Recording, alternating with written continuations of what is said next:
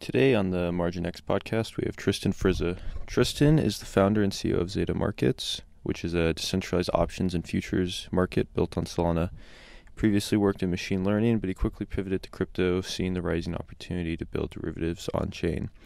We went deep on derivatives and structured products opportunities on-chain, talked a little bit about international hotspots for crypto, and also how you can manage workflow better as a founder. Hope you enjoy. And we're live. How you doing, man? Not too bad. Yourself? Good. Yeah, just settling down from all the travel for a little bit. Can imagine it must have been really busy. Yeah, you've been traveling too, though, right? A little bit here and there, I guess. But now back settled until I guess the next leg of the Bahamas trip. Oh, you are coming to Bahamas? Yeah, that's right. So I'll see you there in a bit. Yeah, not too long. Yeah, are you doxed, by the way? Obviously your name Tristan is out there. I wasn't sure if you're fully doxed. Yeah, I guess I try and keep it a bit more low key, but doing all the talks and other public appearances, it's a bit hard to stay on. Yeah, you can only be so on. I've noticed that too, especially when you meet people. I asked because I had another guest on and location docs them immediately, and then they messaged me and they're like, actually maybe can we cut that part out? So I'm trying to be more cognizant. How do you think about that though? Because I think for founders it makes sense to be not doxed, so there's some sort of incentive or accountability there. And then I think someone else told me if you're doing marketing, it really doesn't matter, but if you're an engineer and something goes wrong and people lose money, then you want to be on because there's just more risk there. So how do you think about that personally? Yeah, it's a good question. I guess something we've been thinking about a little bit. Me coming from more of a traditional tech startup background, it's pretty unusual, I guess, to see that, because it's all about you're the face of the startup. You kind of got to make a big deal and be out there doing all the you got to be the face of the company. That's what I'm trying to say. And if you were to go out there, say I did an interview on Bloomberg and stuff, and if you were to go out there with a anime profile picture and a fake name or a voice changer, they don't buy into that shit. And especially when we're working with a PR firm, they're cut the crap on that. Got to put your name out there and have your face out there. So yeah, that's interesting when you deal with, I guess, traditional media. That's what they care about. When you go on podcasts and stuff, I guess you can kind of use a moniker or something or other, but it really depends. That's what I used in the early days, was just my Twitter handle, which is just my first name, really. It's a pretty lazy handle, but something that was an intermediary where it's I'm fine to use my name, but probably not put my full name or something or other. And then over time, I guess, as you do more professional stuff, you have to go and give speeches at conferences and stuff. They kind of expect you to fully dox, so it makes things a bit hard. But then when you look at your crypto Twitter anons, and especially a lot of the developers and protocol builders, a lot of them I think just stay on, which kind of makes sense. I think you get a lot more optionality there to kind of do whatever you want. You can build multiple protocols under different names or something or other, which some people have done, which is fair enough, I guess. And because you're just developing, you don't have to have that kind of public face of the company. And in a sense, that kind of works. It's the whole Satoshi Nakamoto thing. You go and build great technology. You kind of put it behind this moniker. Doesn't have to be a real person. And at the end of the day, the company is, or it's not even a company. It's a protocol that's owned by the community. It's not one central person. So it's been interesting to see how I think Bitcoin took off with that no central person, or at least a not necessarily real central person or an anonymous central person. And then Ethereum has been completely different, right? You've got Vitalik, who's really the face. If Vitalik was to disappear, I feel that would kill Ethereum in terms of the price and people's support for it. So everyone kind of rallies behind that. Likewise, I think Solana, everyone knows Anatoly and Raj as the founders, and that's kind of almost the face of that kind of business. So yeah, it's definitely an interesting dynamic. I mean, in our team at least, it's kind of half. I've been more public facing doing that kind of stuff, so I kind of have to give up that liberty. But some of the other guys, I think, are a bit more privacy conscious, and kind of in a situation where they don't do much public facing stuff, and so they kind of want to be a bit more low key, which is definitely fair enough and totally respect that. Yeah, it's definitely a very crypto native thing. I mean, I don't know any other industry. And granted, I'm not super technical, and I think it kind of stems from the more technical focused people. But is like very crypto native, and that's a good point you made that like Satoshi, like the very first kind of instance of crypto, right, was an anon founder. So it's interesting that it's maybe not a precedent, but that like dynamic's been there from the very start. So I'm curious, like, how did you get started with Zeta then? Like you mentioned your background before wasn't really one that was like compatible with being anon. So I'm curious, yeah, about like your background and then kind of the whole Zeta Genesis story. Yeah, nice segue. So yeah, I guess we started maybe like it was a year ago pretty much. So it doesn't feel that long. Maybe it does. I feel like you age in this It's space a very long fast. time here, yeah. It's been a long year. So I kind of started, I think, like I got into crypto in 2017 during that kind of big bull run, I guess, which was Hmm. when I just learned about like all the different coins out there and what was going on and what crypto really was. But yeah, I would say like still sort of like a surface level understanding at that point where it's just like what coin, what shit coin do I buy? Hoping that it goes up a ton, and you're in all those like Telegram pump and dump groups and stuff, and that was like an interesting learning opportunity, and that kind of I think jaded me about crypto for quite a while because I was like, okay, it's just like a lot of scammy behavior, like insider trading, like all this crap that's like I don't know. It's just like felt like a bit of a get rich quick scheme, which I think is like what people give it a lot of flack for. That's why like crypto tends to have like these negative connotations for like outsiders who I don't think have like been intimately like exposed to the space. Sorry. And then yeah, essentially I like went off and finished my degree, and because I got that exposure to crypto, I took some final year courses on distributed systems and working and kind of building your own proof of work blockchain and understanding like consensus mechanisms and distributed computing, and how like all these nodes synchronize and kind of talk to each other, and basically like put new blocks on the on the blockchain, and do all the kind of technical stuff that you need, and kind of coding that up was pretty cool. And then yeah, I guess I just went back and worked in the tech industry for a couple of years, which is great. Like learned a lot of good skills there, mostly on the kind of quantitative side of like doing data science, software engineering, analytics, all that kind of stuff. And that gave me like an appreciation of like big global networks and what you can do at scale with that. And then just having gone through COVID and like having I guess a period of reflection from like a bit of work burnout, I decided like, hey, let's try something different, and just you can't be doing the same thing for too long. So I decided to just pick up smart contract programming just on the side, just for a bit of fun as like a side hobby, bit of a project.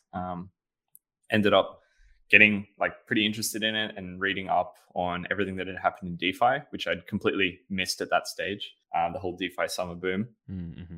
And then, yeah, I was just like getting up to scratch with like all the financial side of things, was kind of testing out. And I was kind of quite excited by DeFi because that was now like a legitimate use case for the blockchain. Whereas before it just been like, Bitcoin as a store of value, or, even as like a payment method. It was quite kind of weak as a payment method. But then a lot of these other coins like didn't feel like they had real utility. It's just like launch a coin, try and pump it up as in an ICO as high as possible, and just like dump on people. Whereas now it's like, oh, you have smart contracts, like a global computer. People can use it as like kind of a decentralized financial system. Like that's pretty awesome in my opinion.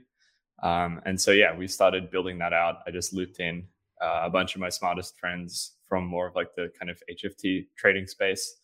And then we just started brainstorming ideas and came across like, hey, derivatives is probably like one of the biggest industries out there, something that we're super excited about and think that it has so much potential. And it was like largely untapped at that stage. Everyone was doing like lending, spot trading, stuff like that. And so we decided to kind of kick off with options trading, now kind of supporting futures, and trying to really expand that set of what we kind of cater for under this protocol that we're building called Zeta. Nice, yeah. Did you always want to be a founder? Or did you always kind of think about starting your own venture, or was it more of like you saw this very timely opportunity that you had like the relevant experience for and you wanted to capitalize on it? Yeah, good question. This thing I didn't mention, I guess. But like throughout like my later years at uni, like it was, I think, as I did an engineering degree, like physics and computer science, and like some robotics engineering.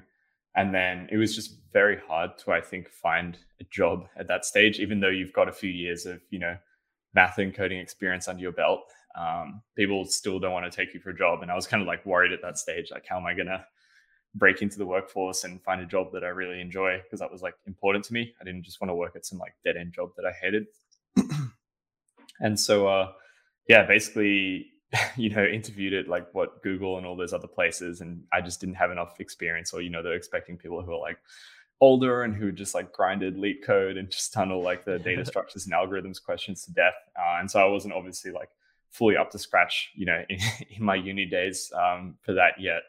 And it was like really hard to find some of those like awesome jobs. So I just ended up applying to startups, not really knowing what they were, and ended up getting, I guess, lucky and getting into some like really early stage ones and working in accelerators. So by the time I'd kind of finished uni, I would say I'd worked in like 3, 4, maybe 5 startups, doing like anywhere between a couple of months to like a year and a bit's work for each one. And through that, I think I just learned a ton, because it's not like a uni course or like working in a big company where it's like the slow learning curve. It's like, hey, you got to learn about like how to do AWS back to front. And you just got to kind of like pick it up on the spot. And you just like learn incredibly rapidly all this stuff that you never got taught at uni and that you didn't know. And then there was just kind of this cool exposure to like, raising funding. Even though I wasn't doing stuff like that, it was almost like shadowing the founders. Typically these teams are less than 5 people. So you're like pretty much involved in most things, I would say, even as like a super junior employee. So that was like really great experience. And then I think through that, I got like pretty familiar with startup stuff. I was just like reading a ton of like, the typical startup books, like, 0 to 1, lean startup, and listening to a lot of like Tim Ferriss and like getting really around that kind of startup culture, which is also why I was, very, very close to moving to the Bay for work, because I just kind of really enjoyed that stuff. And then, I just always had that, I think, startup inclination towards startups and doing my own thing, even though I had never been a founder myself really at that point. I just like that exposure. I was just like, I feel like I can do this. I feel like this is something I really want to do. And, I went and worked in a big company for a couple of years, and it was really great. But there's a bit less ownership, I guess. Things move at a bit of a slower pace, even if it is like a, progressive tech company that, seemingly moves, I guess, fast for industry standards. And then, it was just like a couple of years of that. And I was like, hey, I just really want to start something myself. And I felt confident at that point where I'd gotten a couple of years of experience, and I felt like I could pick up things enough and was fast enough of a learner to take that experience on. And then, to your point, I think this good opportunity came about when I was just learning about smart contract programming, talking to a bunch of friends kind of in the industry. I would say my crypto network was still pretty tiny at that point, but just kind of exploring what was out there. It seemed like, hey, this is a very hot industry. Like there's a lot of stuff happening. And at that point, like everyone was just willing to throw money and resources at, technical founders who want to start something exciting in the space. So we just wrote up a white paper in our spare time, put a bunch of math equations in it, and kind of sent it out there to the crowd. And people frothed it. Like they read it and they're like, wow, this is like not just some like Ponzi scheme tokenomics protocol. Like these guys are like thinking about it. They got like a background in the right kind of domains. They know what they're doing.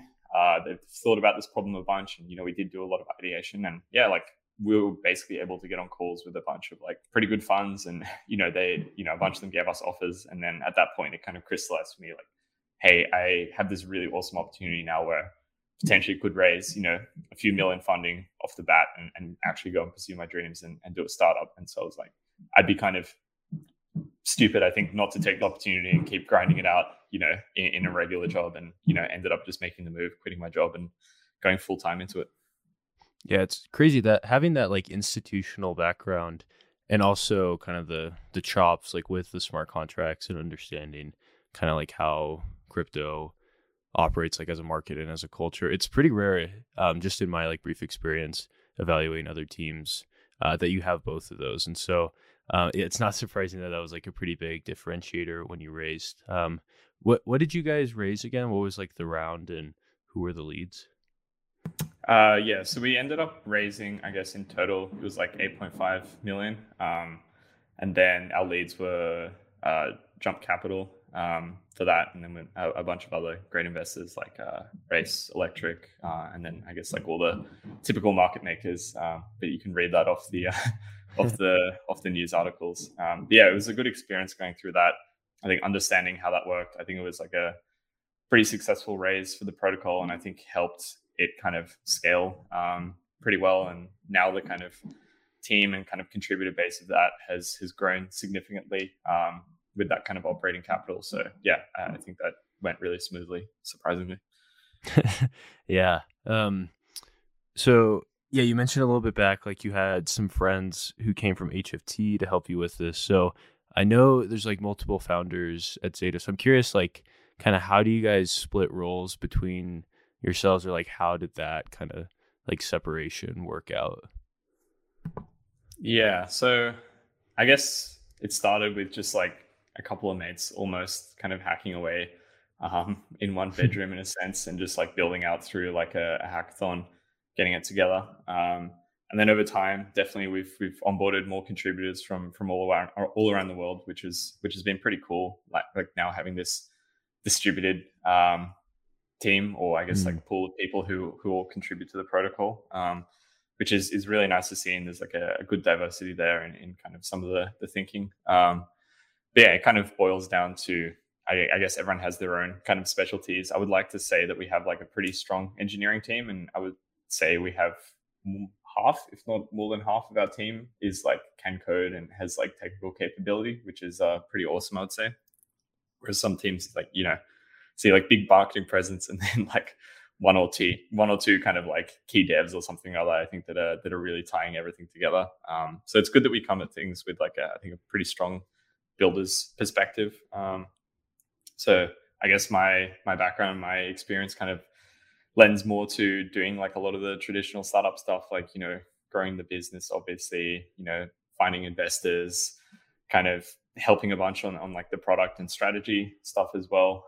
And then I've been doing like a bit of engineering, but it's really hard to context switch, I guess, between like the normal operational day-to-day stuff that you got to do in the startup versus just like writing code day in, day out.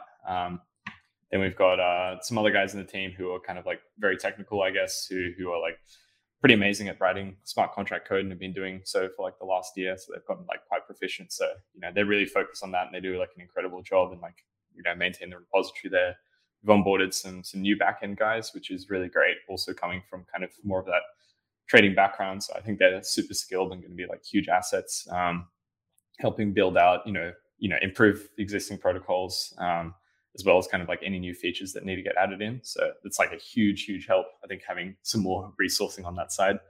And then otherwise, yeah, we've got guys who like got pretty deep, I would say, options experience. So that's pretty invaluable given that we're building a derivatives exchange. Like knowing the kind of mechanics of that from like a TradFi perspective, I think is pretty instrumental and pretty key.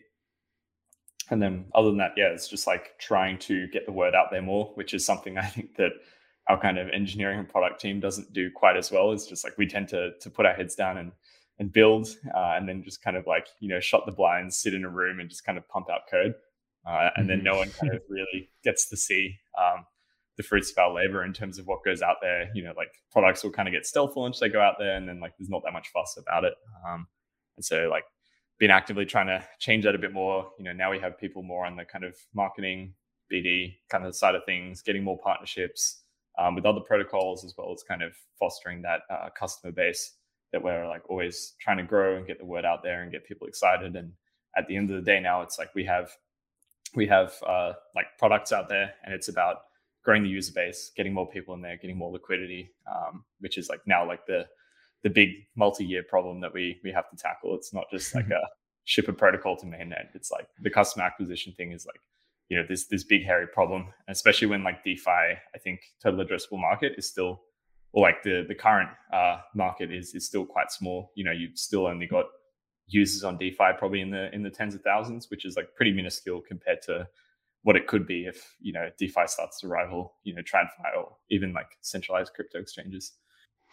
Yeah, the yeah, like shipping to mainnet is almost this like existential issue. But then, I mean, like we're not live yet, but it seems like that's like just the start of the work. And once you're there, like you have to make it like the winner in a market, and then like that was the big realization. I mean, I knew it was going to be like that's not like the end of our problems type thing. Like this is only like the starting line, not the finish line. But I think there was this kind of naive preconception from people in the team that we ship this to mainnet, all our problems are solved. It's just like all hunky dory after that. Don't have to worry. And then like we just kind of chill, and then suddenly it just becomes like, the best protocol on earth. And that's definitely like not how it works. It's like you get the product out there, and it's like, okay, you've just left square one essentially. So that was a good learning, I guess. Yeah, totally. You might have answered this a little bit like through that answer, but I'm curious, like, how do you guys think about hiring? Because it seems like the team's growing fairly quickly. So it seems like there's sort of like a growth team or like BD side, Ben. But yeah, like in general, how do you think about hiring and scaling the team? Yeah, so I'd say we have almost like 20 contributors now, which is pretty cool, and I would say like a pretty sizable team compared to other projects out there, which is really exciting. I think we started with the mentality of let's be super lean, and I think we're still in that mentality where we don't want to just unnecessarily like onboard a bunch of people for no reason, because it just causes like managerial issues, a lot more overhead for like me and some of the other guys to kind of have to go and coordinate efforts and think about who's doing what. But it definitely helps a lot with the scope of what we can take on.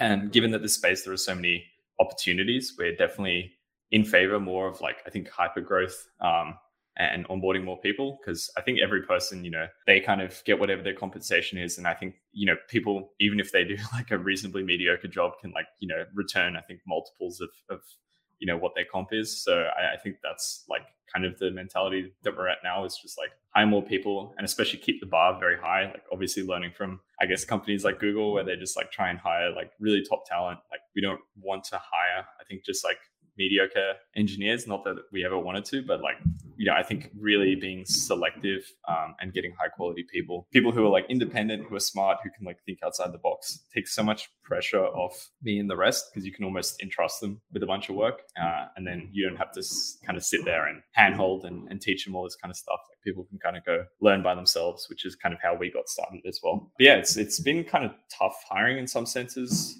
because like the talent pool is still very small, and you got to think, I think, a bit bigger picture. You can't just go out there with a job ad just being like, we need a Rust, Solana, smart contract developer, because there's probably like 10, you could probably like counter on your hands in terms of how many free guys there are out there in the ecosystem. All of them getting snapped up with probably like ridiculous wages. And then, you can't really compete on that. But now we're also seeing this big influx of people coming from traditional finance and, these HFT firms, like I mentioned, as well as like Web2 kind of big FANG tech companies moving into this Web3 space.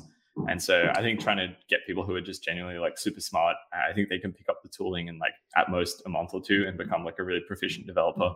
That's essentially what we did. Is like we learned all the Solana stuff, and I would say, reached the kind of top few percentile in terms of developers and builders in that ecosystem in like a very short amount of time, which is not saying you can say for like other areas of research. Say you get into like, I don't know, AI, or you're doing kind of like, research in like electrical engineering or like neuroscience or something or other. You have to go do like a PhD and be learning about this stuff for like pretty much half your life to become into like the top echelon. But here you think about it, and it's like these networks have only been around for a couple of years. So within a year, you can really become like, the de facto expert, which is pretty cool and pretty exciting. Yeah, that kind of goes back to like what we were saying at the very beginning, because I think you said you guys were a little over a year in, and that's like a really long time. Well, maybe not like a really long time, but like when you think about like kind of the life cycle of other protocols in the space, still very early. And yeah, we had like totally the same experience on the hiring front.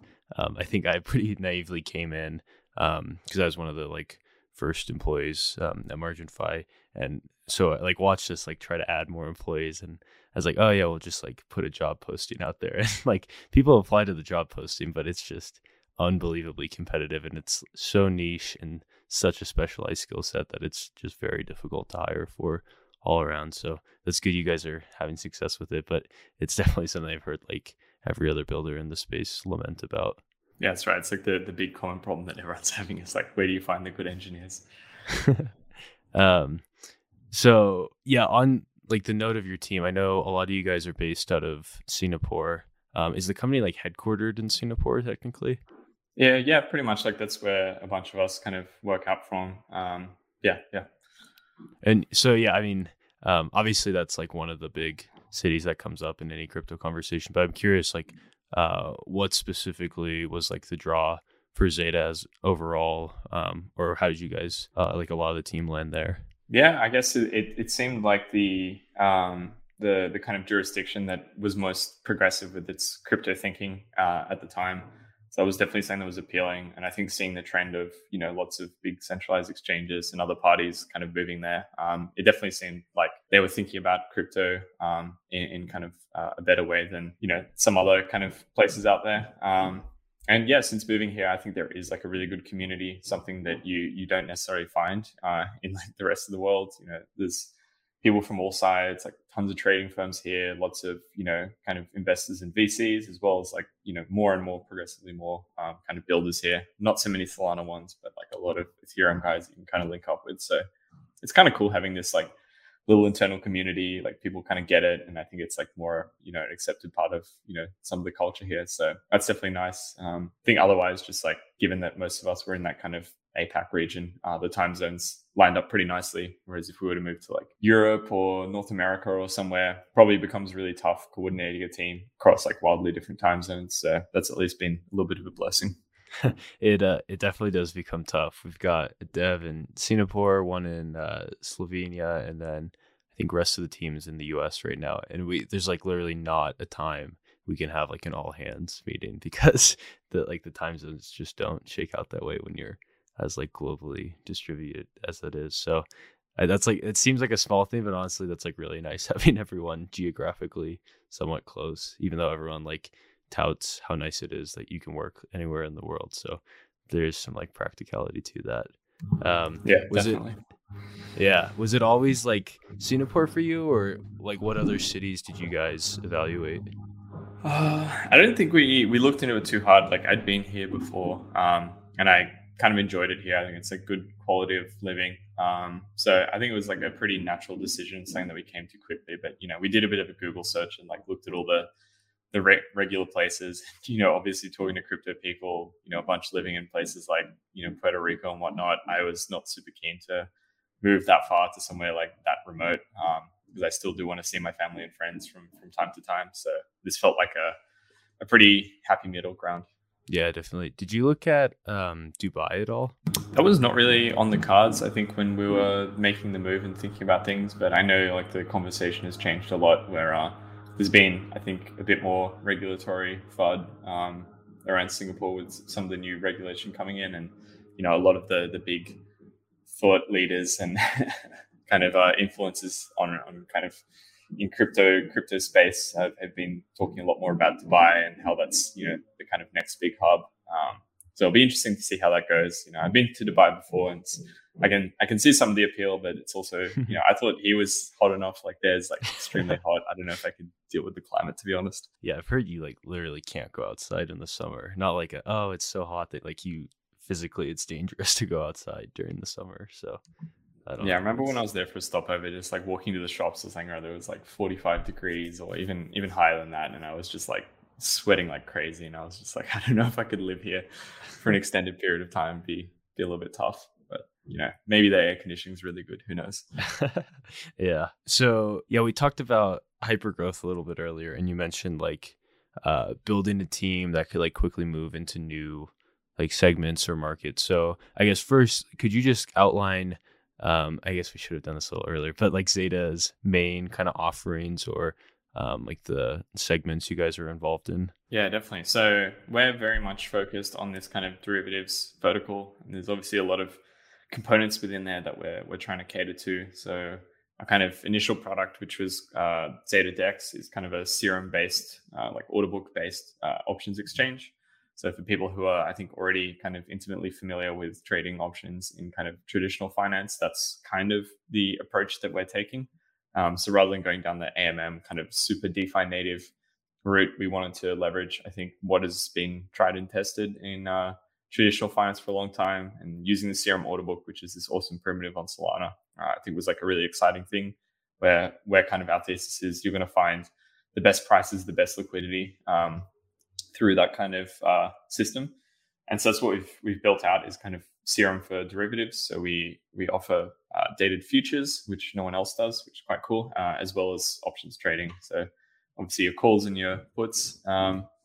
And yeah, that's been going pretty well. Like volumes picking up steadily, like people going in there and trading. And for the most part, it works really, really well.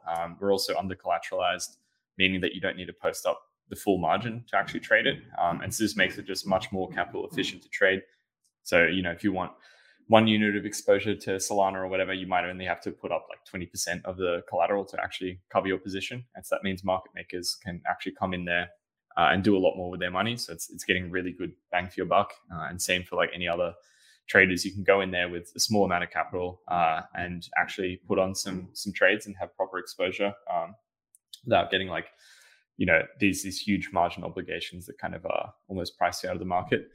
So that's been really cool. And then, like recently some of the TPS issues on Solana have been like a little bit annoying to navigate, but, during normal operating times, like, it works really well. And I'm like pretty proud of the product in terms of, I can pretty confidently say, I think it's like the sleekest and most functional options exchange out there, which is not saying much given that, I think people have really struggled to build these kind of exchanges, but I think we've done it like pretty good justice. And there are a lot of interesting and exciting additional features and improved functionality that's kind of on our roadmap for this quarter, next quarter that's coming out that I think will just like make it like a pretty viable competitor, even on like the centralized finance stage.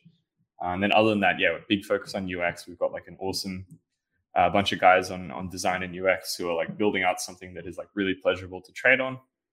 We've got like a nice UI. We've also got like a mobile app, which I think is like, pretty rare to see in some of these apps, which works really well.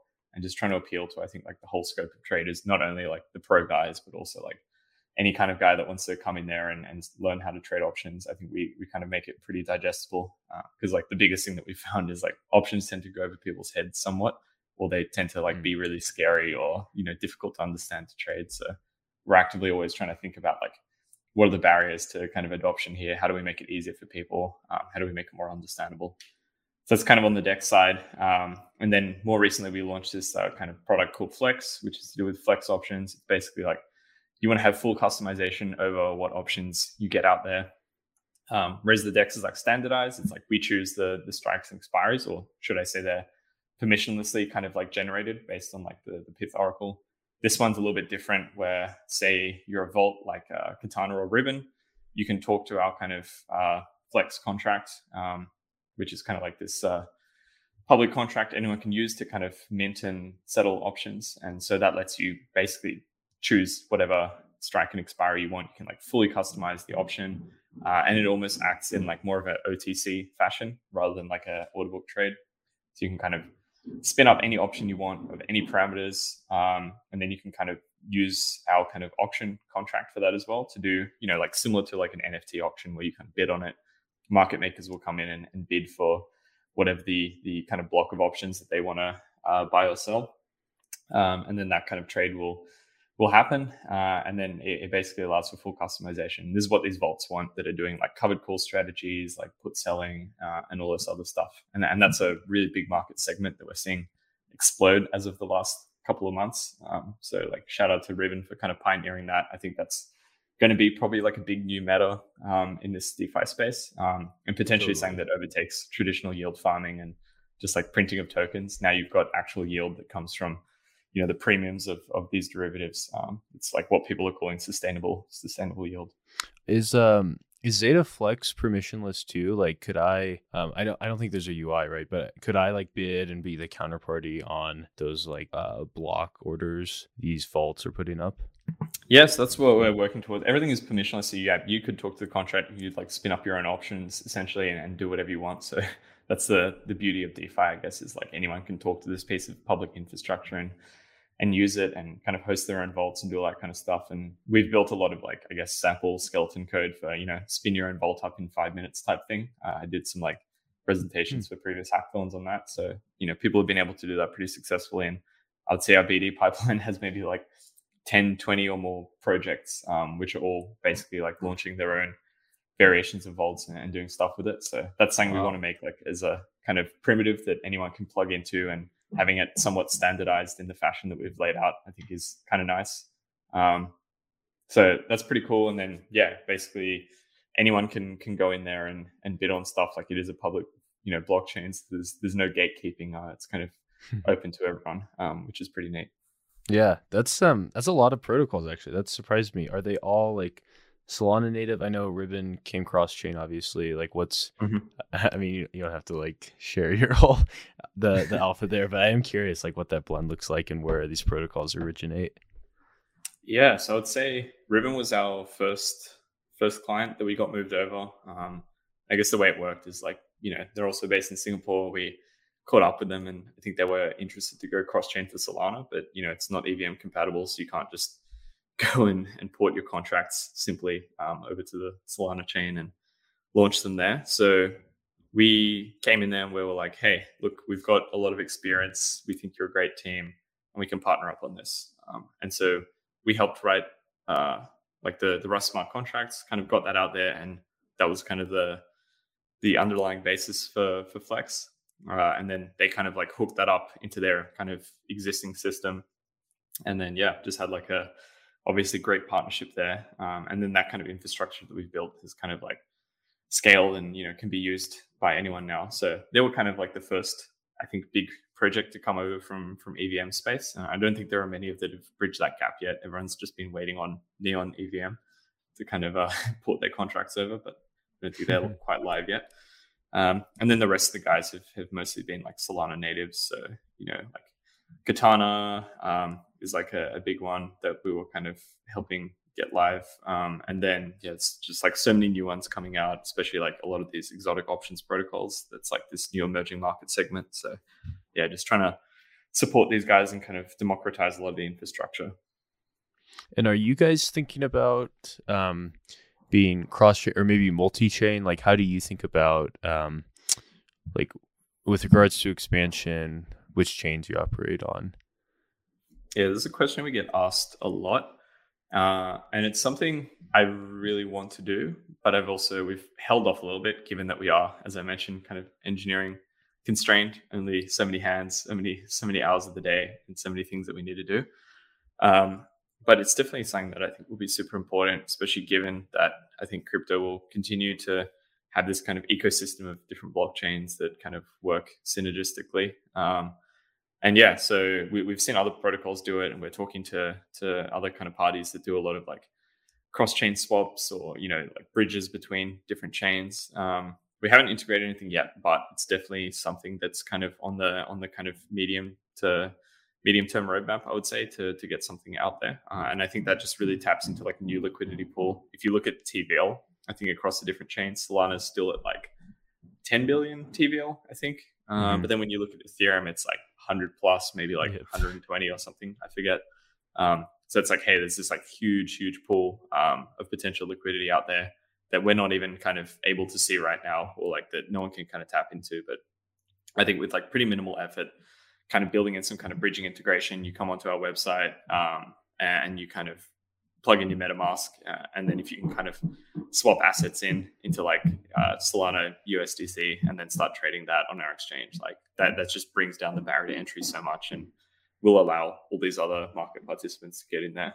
And I'm still like a pretty strong believer Solana has like, I think, a lot of really nice performance guarantees, and the fact that I think it will probably become like the de facto DeFi chain, just given kind of the speed, performance, and some of the primitives, like obviously Serum and hopefully Zeta.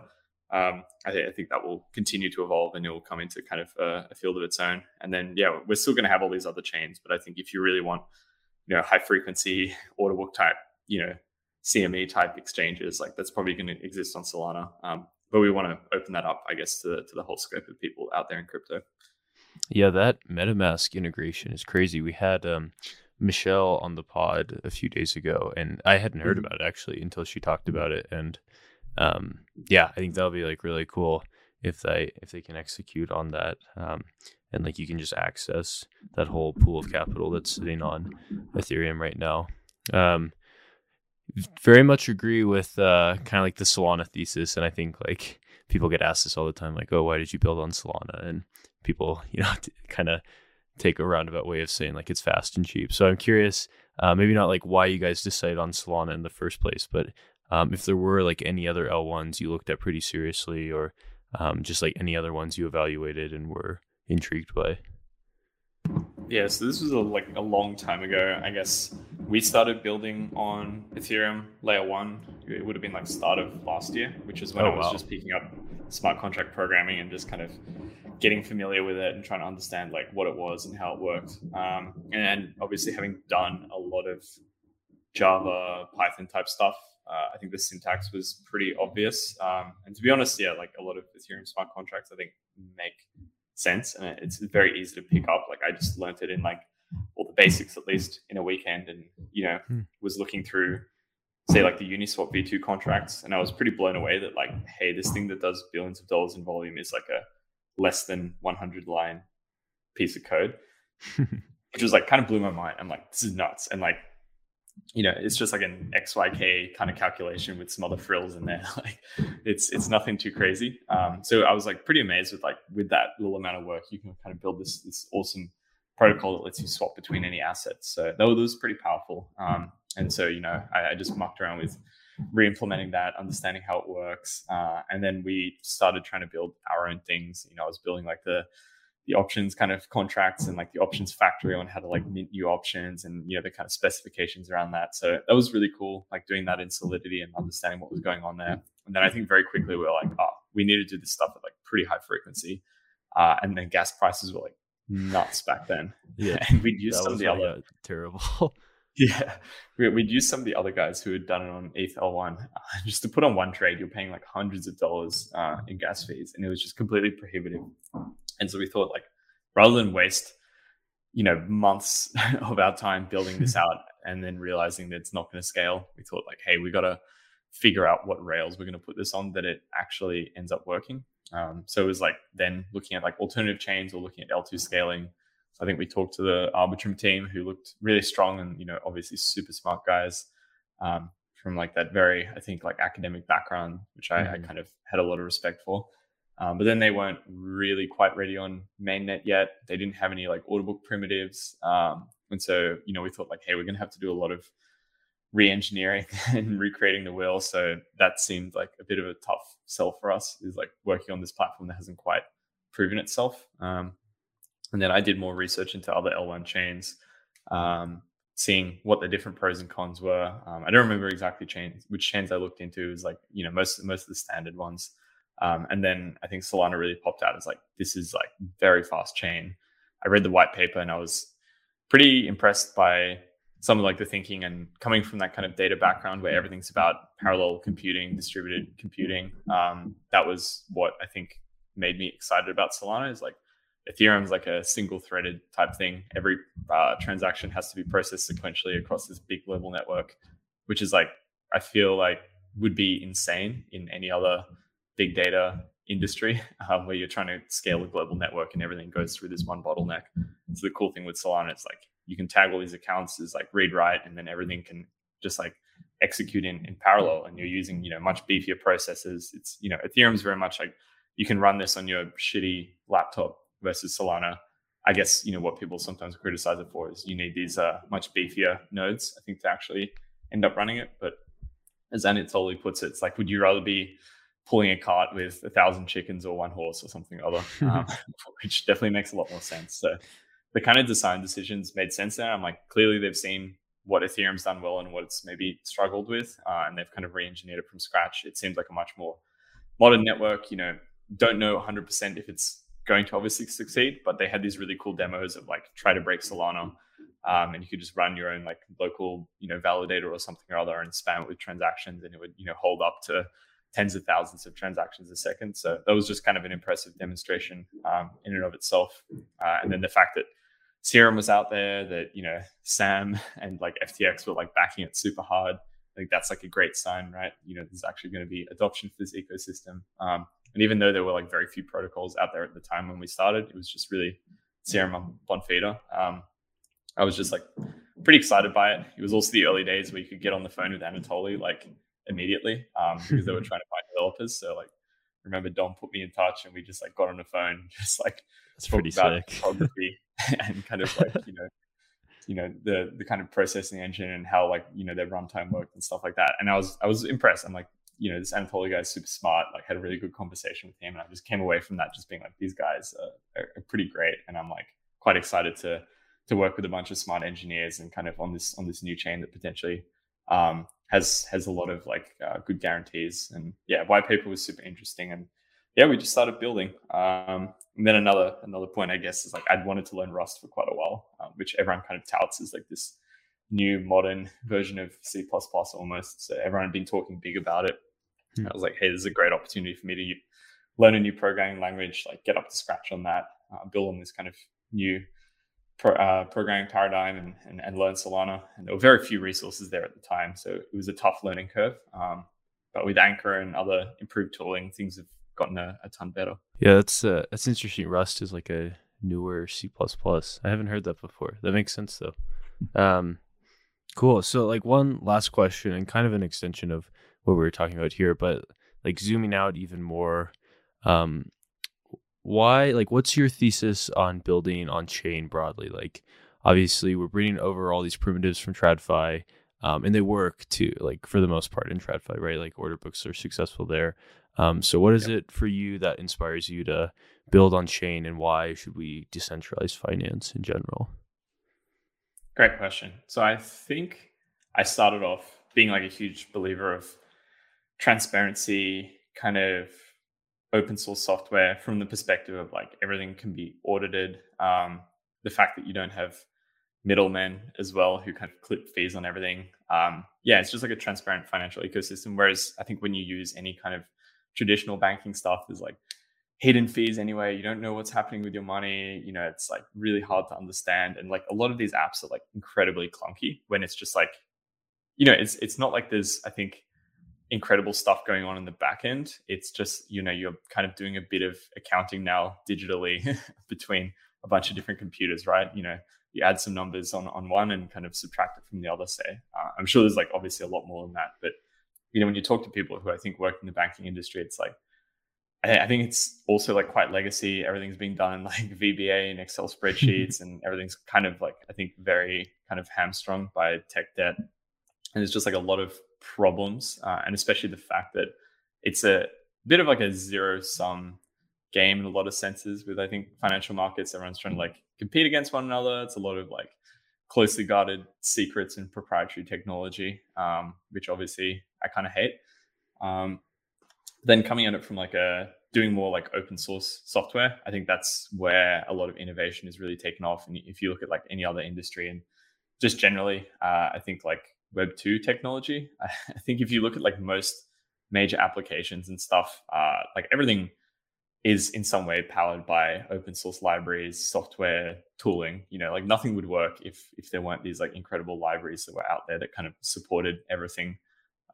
And so that's what really allows it to scale and for people to build these, you know, massive, you know, consumer products that are just adopted by billions of people around the world. It's like, you know, this stacking of Lego blocks of, you know, code that, you know, maintainers have kind of gone and built out and maintained over many years, kind of thanklessly. And then now I'm kind of, I guess, seeing the same thing in DeFi. It's like we've got a financial ecosystem. It's like very tech driven, obviously. You get the transparency of like being able to read everything on chain. It's like way cheaper. You don't have to pay middlemen. It's like instant transactions that are like borderless, and you don't have to deal with like a lot of the kind of bureaucratic bullshit there.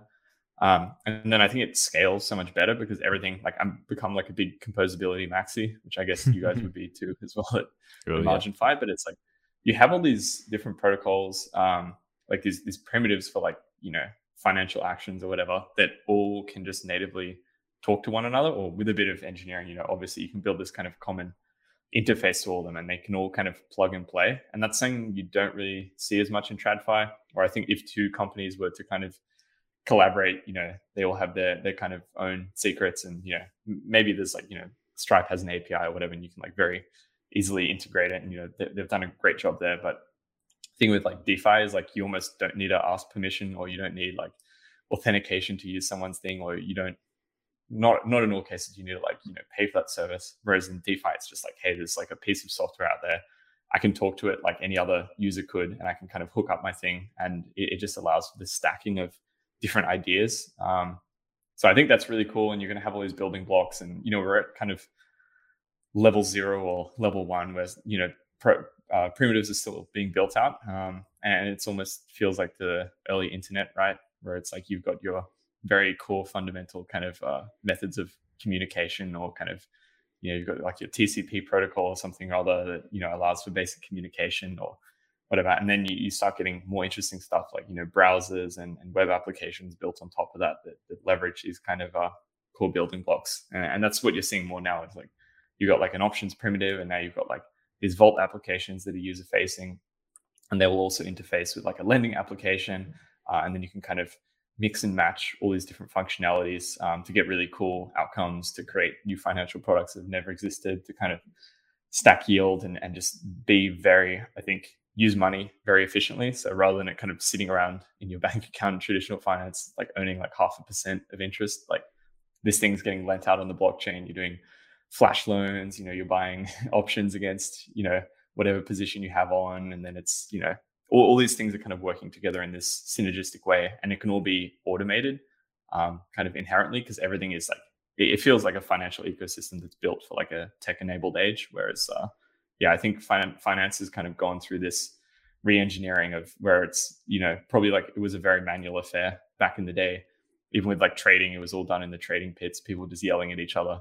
And now they've had to kind of reform and kind of get ready for this internet and computer-driven age. Whereas I think blockchain very much is like native to that and makes a lot of sense.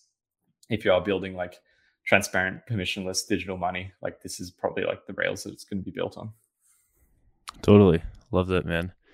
Well, thanks so much for coming on and chatting. It was great chatting with you. And yeah, any like kind of closing remarks or like news about Zeta you want to let the listeners know?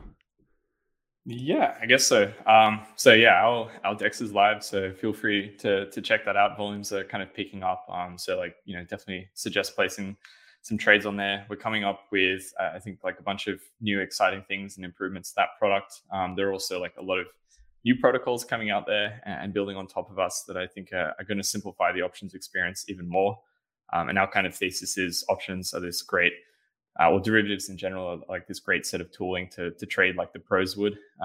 And we're doing as much and working with as many partners to bundle up and package up some of these strategies. I think so. Your regular user can come in there and trade these complicated strategies. So this is going to be really cool, given that markets are all over the place. Some weeks they're up incredibly, some weeks they dump like crazy, some weeks we're kind of in the crab market. And so the cool thing with the products that we're trying to offer is you can make money in essentially any market, any direction, with like the right set of tools. So that's what we want to enable people to do, is like, get exposure when Solana rips upwards, but also, don't get burned when the market crashes, and then, speculate on volatility and other things, learn to hedge your positions and manage risk.